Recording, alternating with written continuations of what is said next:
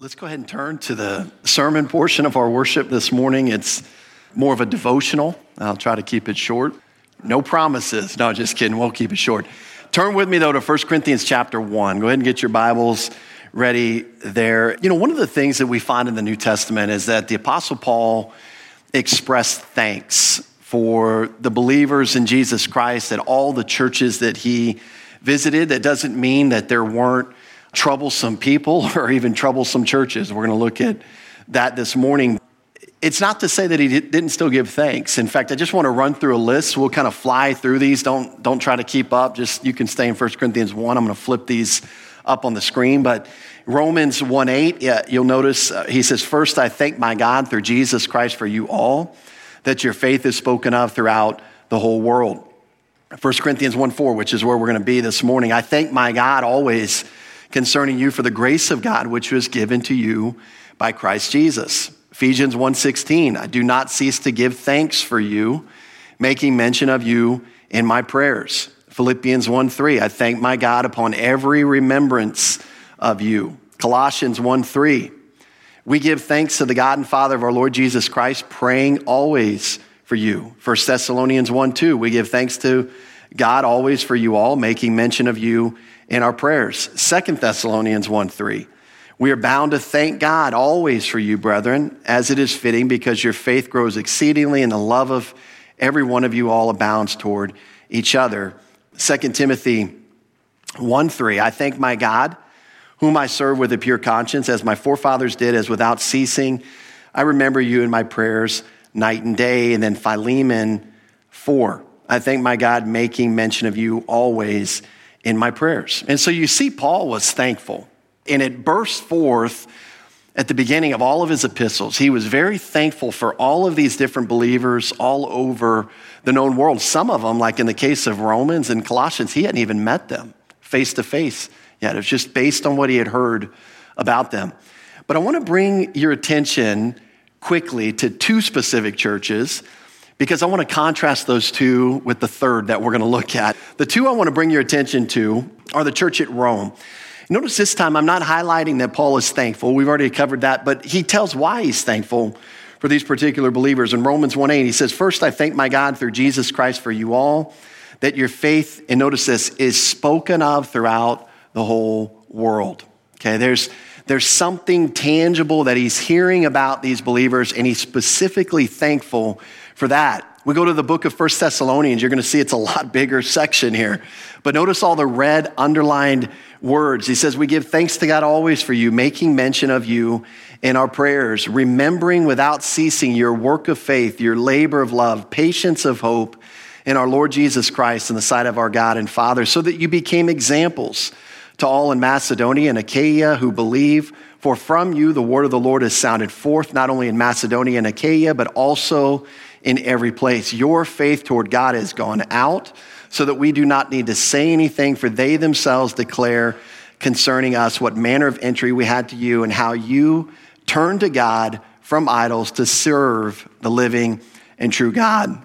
Interesting churches, both Rome and Thessalonica. Now, Thessalonica was a church that Paul had founded. Rome was not. The Roman church was not a church that Paul had founded. And yet you see a couple of commonalities between these two churches. They were living out their faith. In fact, they were living out their faith in such a way that other people noticed it and talked about it. In other words, it was very visible. There was tangible fruitfulness. And so Paul can be thankful for that. In fact, it's kind of easy to be thankful when you see somebody doing something that's good. You're like, wow, I'm thankful for that. You know, I'm thankful to see, you know, like even as Karen mentioned in the Thanksgiving sharing, the amount of boxes packed by this church. Aren't you thankful to just hear about that? I mean, that's a very practical, external, observable labor of love that happened. Really interesting. And so we see these two churches, lots of good things to talk about. But what about Corinth? We're going to contrast Corinth here. And when we look at the Corinthian church, it was not so positive. That's putting it mildly. It was not so positive. In fact, it was very negative. We're only going to look at a couple verses to set the stage, but look at 1 Corinthians 5:1. This is what Paul writes to this church. "It is actually reported that there is sexual immorality among you, and such sexual immorality as is not even named among the Gentiles, that a man has his father's wife. Translation, stuff you're doing as believers is making unbelievers blush. What? That's crazy, right? But it's true. This is what we have recorded in the Word of God. 1 Corinthians 6:1, dare any of you, having a matter against another, go to law before the unrighteous and not before the saints? In other words, they were taking issues amongst the body, and then they were just going to unsaved courts, suing each other right and left. And again, Paul addresses this as carnality. We'll look at one more verse. We could spend the time developing the book of 1 Corinthians, but you'll see more of this. 1 Corinthians 11:18, for first of all, when you come together as a church, I hear that there are divisions among you, and in part, I believe it. Why does he believe it? Well, he'd been there, right? He'd seen this before, and so he's hearing the exact opposite of what he's hearing about the church in Rome and Thessalonica. He's hearing the exact opposite about the church in Corinth. And so when you go to the beginning of the book of Corinthians, you expect him to say, yeah, I'm just going to skip over that thankfulness part. Because this church, I cannot be thankful for them in the state that they are. And yet, there it is in chapter 1, verse 4, I thank my God always concerning you. And you say, how in the world could Paul do that? In fact, that's kind of the question. What exactly could Paul be thankful for with a group of carnal believers? In fact, that's the title of the message this morning. How can you be thankful for a carnal Christian?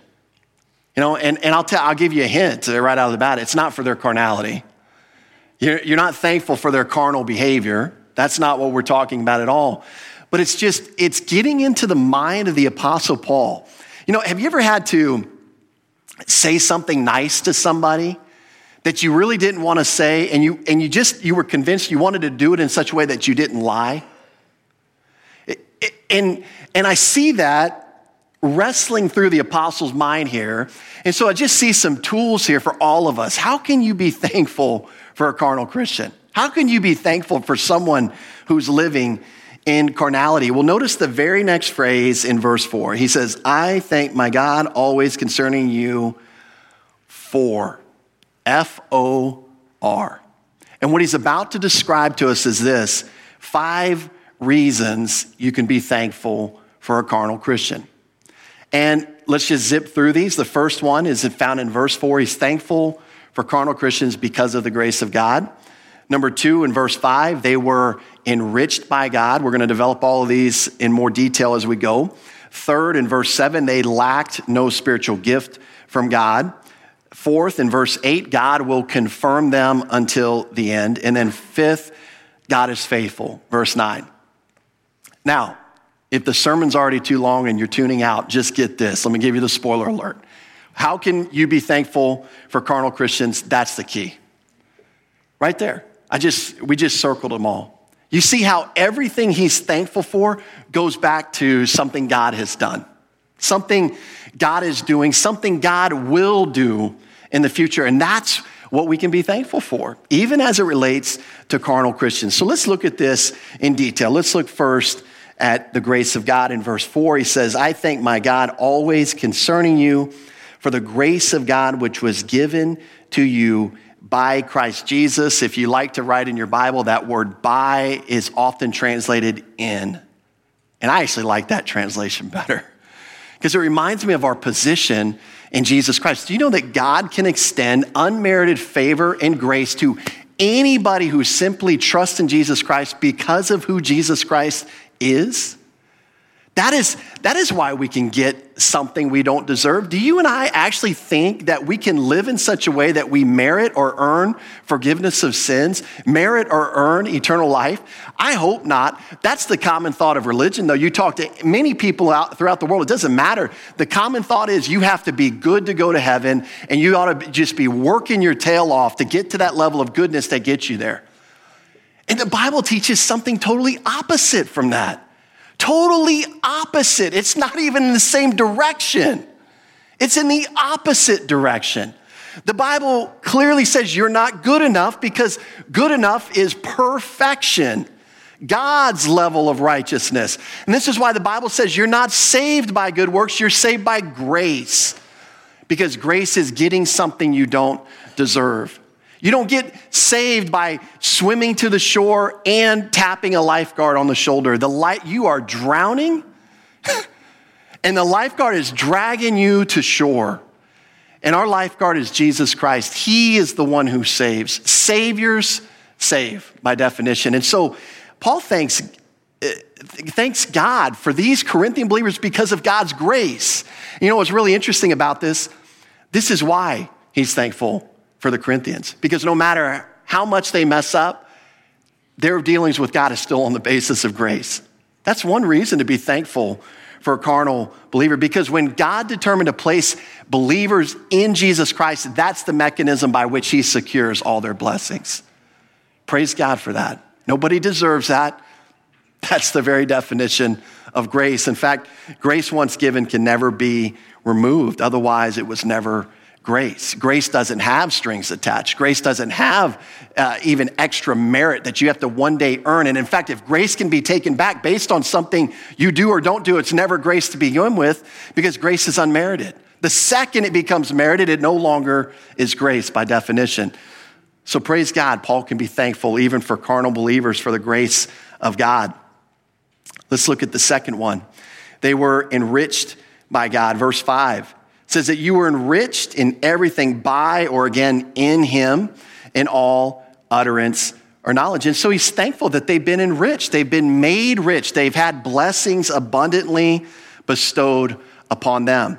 Now it's tragic because carnal believers don't do what? They don't take advantage of these riches. They aren't taking advantage of it. And so it's very tragic, but you know what? They still have them. They still possess them. Even if they're not taking advantage of it, we can be thankful because they could utilize them at any moment. The moment they confess their sin and begin walking by means of the Spirit, they can take advantage of the resources, the riches that they have in Jesus Christ, because it's right there in their bank account. Right there in their bank account. Just got to learn how to start taking advantage of it. So we see the second thing was that they were enriched by God. The third thing is that they lacked no spiritual gift. He says it this way in verse 7, so that you come short in no gift. And so the Corinthians were not last or inferior. That's what that word "come short" means. In any of the spiritual gifts received from the Lord. You know what that means? That means the moment you're saved, the moment the Spirit of God gives you a spiritual gift, you have it in full. It's not progression. You're not working your way up the mountain to arrive. You may learn how to utilize it more efficiently. You may learn how to grow in the execution of that spiritual gift, but you have it the moment you put your faith in Jesus Christ. Like a friend of mine used to say, when you get saved, you got all of your spiritual fingers and toes, all 10 of them, right? Isn't that what we look for, moms and dad, when the baby's born? How many fingers and toes? Okay, they got 10. Whew, they're healthy, right? Well, spiritually, we're born with all of our fingers and toes. We got them. Now it's a matter of learning how to utilize them. And here's what's incredible about this statement. God has gifted all of these Corinthian believers in such a way that he wants to use them. They are still highly useful to them, although they are living carnally. If they can begin to learn to walk by means of the Spirit, God can still use them. He never removes the gifting due to carnality. And you know what? That's something we can be thankful for in carnal believers. The fourth thing, God will confirm them until the end. We find that in verse 8. It says this, who will also confirm you to the end that you may be blameless in the day of our Lord Jesus Christ. This word confirm means to make reliable, to warrant security, to inspire confidence. And why can Paul be thankful for this? Shouldn't he wait? I mean, these guys are so carnal. Shouldn't he wait? Shouldn't he not make that statement? Well, I don't know if God's going to confirm. You better shape up or ship out. He doesn't say that because it's on the basis of God's grace that God will confirm them. It's on the basis of the fact that God has placed them in Christ Jesus that God will confirm them to the end. This is how he's thankful for them. And what it basically tells us is this, is that the Corinthians' glorification is guaranteed. It's absolutely guaranteed. In fact, that verb there, confirm, is a future indicative. It's the way the Greek says it's guaranteed. It's a promise. It's going to happen. And when we put that together with Romans 8, 29 and 30, which says those who are justified will be glorified. We get a big picture concept of what glorification is. And that is the moment you put your faith in Christ, God declares you righteous and he will secure you to the end. That's your glorification. That also is guaranteed. And even in the midst of the Corinthians living carnally, Paul is rejoicing that their glorification is guaranteed. This is incredible. This can only work with grace because man's religion will say you can lose it or you never had it. That God can take his grace back. That if you turn your back on the gift, God can remove the gift. All these kind of things that we hear.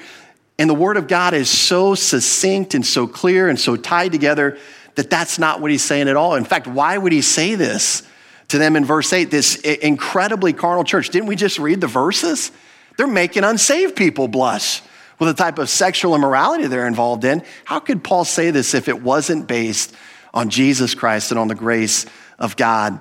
And finally, the fifth thing that Paul is thankful for is that God is faithful. And really, this summarizes everything we've looked at before. God is faithful, verse 9 reads, by whom you were called into the fellowship of his Son, Jesus Christ, our Lord. And again, this is the summary. Even though the Corinthians were not faithful, God is faithful. God can never cease being faithful. He's always only faithful. This is the rejoicing. In fact, what does 2 Timothy 2 tell us? If we are faithless, what does God do? He loses confidence in you, right? No. If we are faithless, he what? He remains faithful. This is what Paul is thankful here for the Corinthians because they were not faithful. They were anything but faithful. But this is why he can rejoice in a faithful God. And so again, regardless of their current state in carnality, these believers were called into fellowship with the Lord Jesus. No matter how many bad things they did, God still desires fellowship with them. They're part of the family because you're born into the family. You don't get into the family by behavior. You don't get kicked out of the family by behavior, but you move in and out of fellowship with your Father due to behavior. And he desires fellowship even when they're living in a carnal state. And so these are the 5 reasons that Paul could be thankful for carnal believers. Not because they're behaving, not because they're living a certain way. That's easy to be thankful for that. And we rejoice when we can look at somebody and see the Lord working in their life. We rejoice in that, and we are thankful for that. But here's another mechanism by which we can be thankful, even for people who aren't taking advantage of the resources they possess in Jesus Christ, because those resources are there, because God is faithful and he secures these blessings. Paul can be thankful. I hope each one of you have a great Thanksgiving this week. So much to be thankful for. Thank you, those that were able to share this morning, and those that weren't, maybe due to public speaking, come on. It's one of the biggest fears. So even if you're not, the Lord knows your heart. The Lord knows what you wanted to share, and I just rejoice in even the things that weren't spoken this morning. Let me close this with a word of prayer. Lord, thank you for, as Paul says later in 2 Corinthians, thank you for your indescribable gift.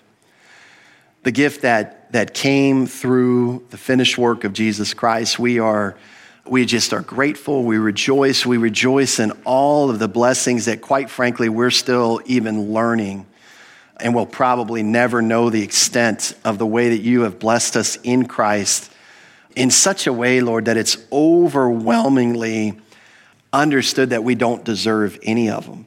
And yet you did it. You determined to do it. And it's all on the basis of who Jesus is and what he accomplished. And we're just grateful, Lord. And we pray for each one here this morning, those listening, that this week would just be a time of rejoicing amongst family and friends, that we would just stop and mentally consider you and the many blessings, the things that we can be thankful for. Lord, there are some even during this season that have suffered tragic loss in their lives. They've lost loved ones. They've lost family members. And this may be a difficult time of year for them, but may you just comfort their hearts as well as they consider all the other things that they can be thankful for. And it's in Jesus' name we pray. Amen.